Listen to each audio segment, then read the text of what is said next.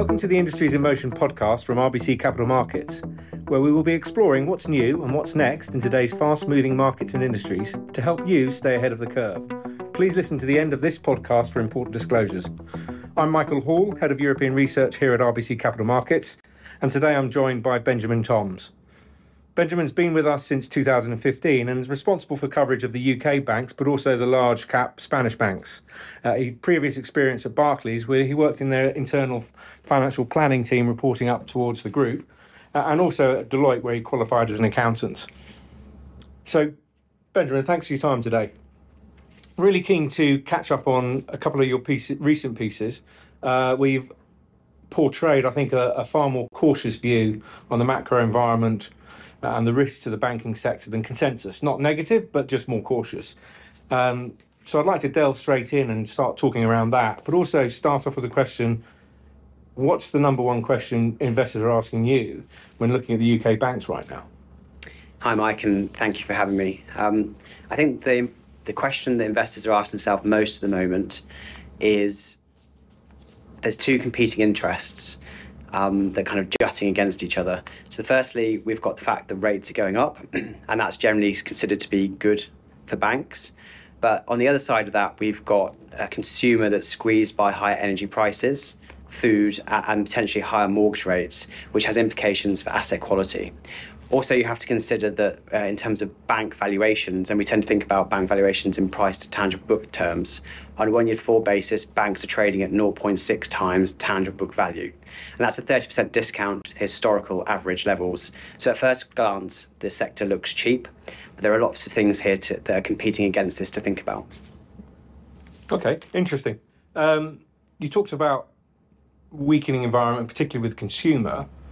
Despite the valuation, what do you think the biggest risks, or how do banks tend to perform if we have a consumer-led recessionary outlook?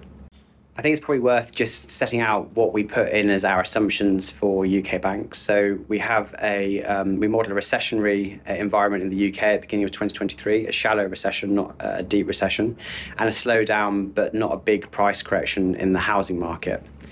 We generally expect banks to underperform in recessionary environments, but starting valuations are quite low at the moment, so we have to consider that as well.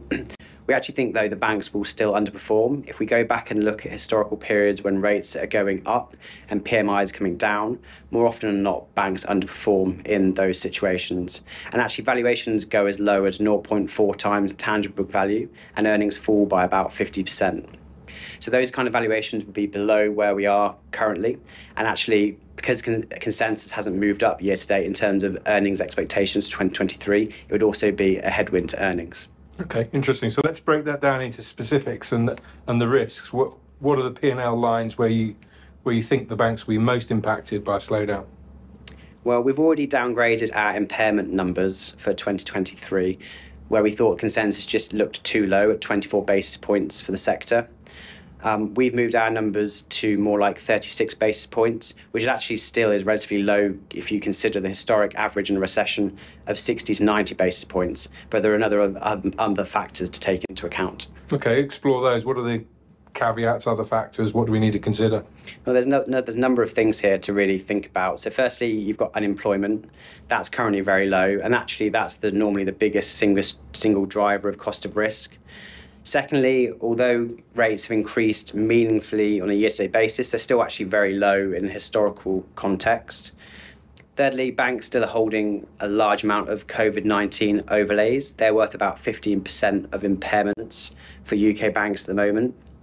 Fourthly, credit card levels are still well below where they were before coming into COVID-19, so the mix of the balance sheet for banks is slightly better. Fifthly, LTVs for mortgages, back book, are about 50%. That's well below where they were when we went into the last financial crisis. And lastly, if you think about the more affluent consumer in the UK, they've been building up a nest egg of deposits through COVID-19. That'll act as some kind of buffer as well. Okay, interesting. One thing we didn't touch on was that, which is appearing across lots of sectors, is obviously inflation and cost inflation. How does that materialise in terms of a bank's P&L? Yeah, if you think about inflation in the UK, this year is expected to be somewhere around 8.5%. Next year, it's likely to be around something like 5%. And wage growth is running about 6% in the UK. That's on an included bonus measure. And actually for financial services, the number's running much higher. It's more like 11%. And then if you think about how banks' cost line is made up, about 50% of all costs relate to wages and salaries. And actually banks locked in wage increases for 2022 at the beginning of this year at about 4%.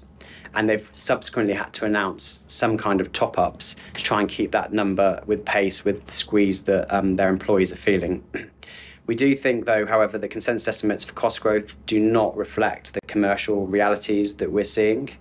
And actually, the 1% decline that consensus has baked in for 2023 for costs for the sector as a whole looks a bit too optimistic in our view.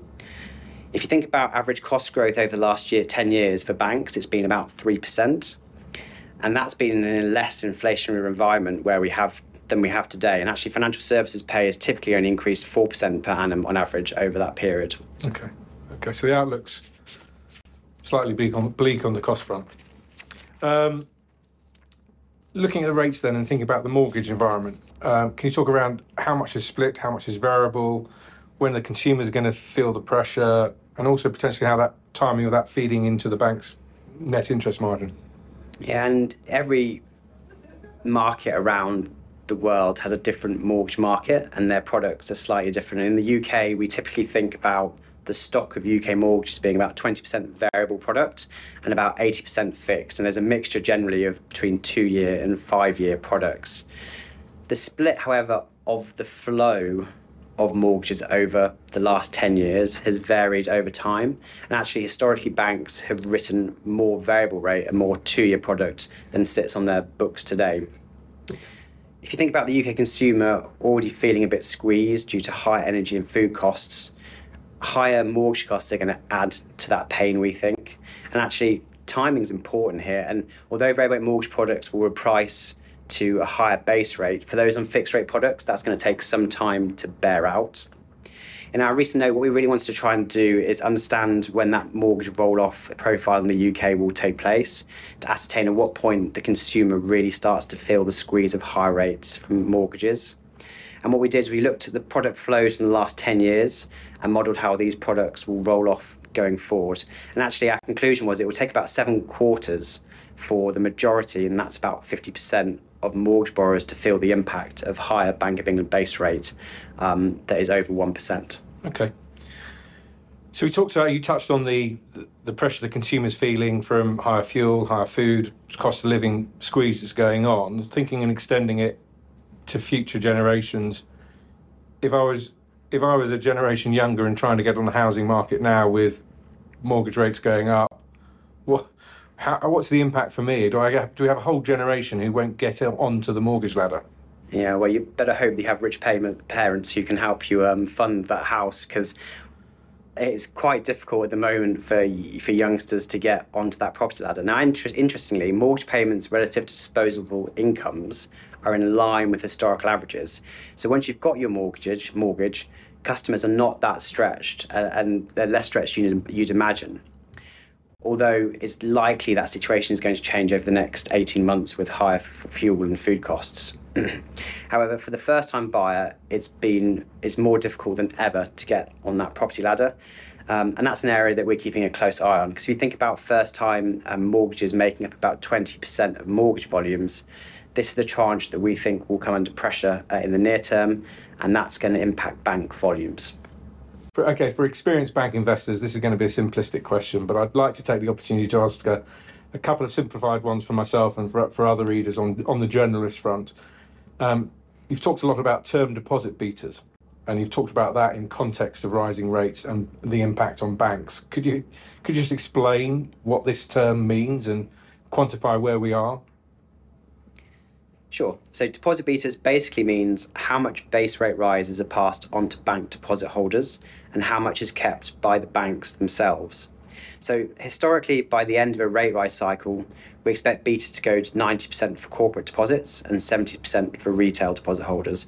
So for example, 70% of the base rate rise gets passed on to a retail deposit holder.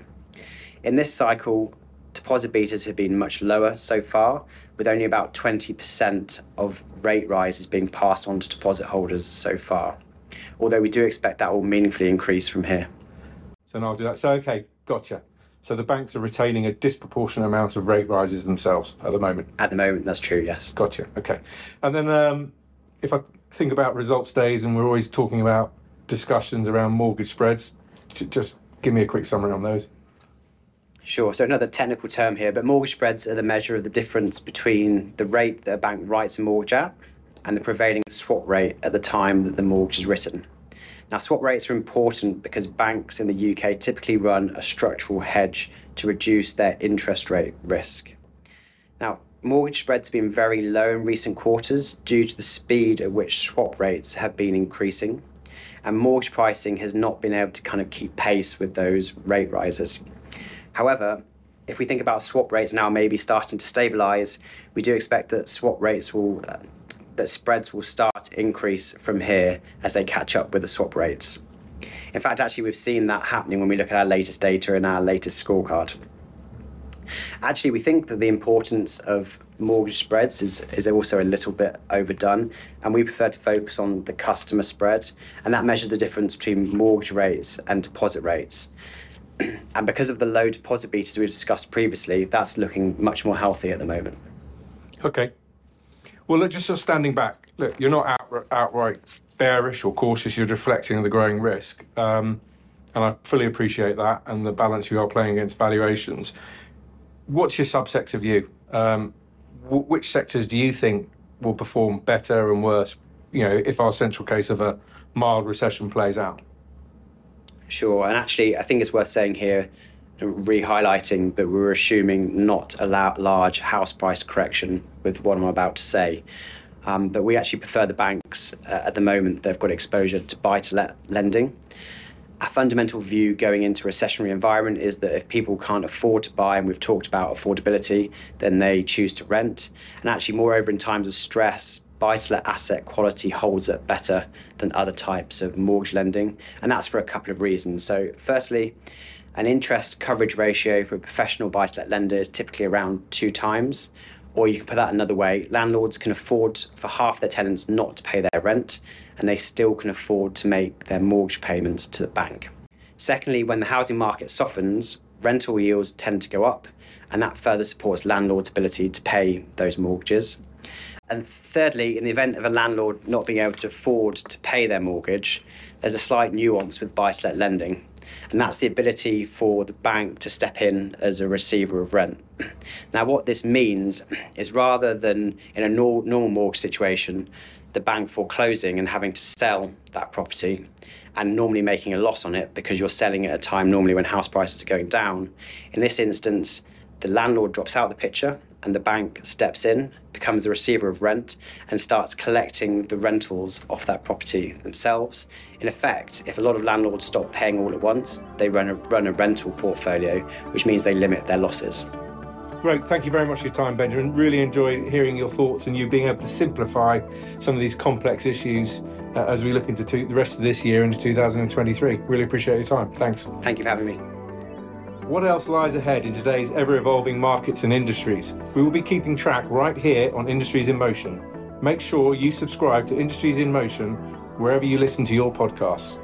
Thank you for listening to today's episode. This content is based on information available at the time it was recorded and is for informational purposes only. It is not an offer to buy or sell or a solicitation, and no recommendations are implied.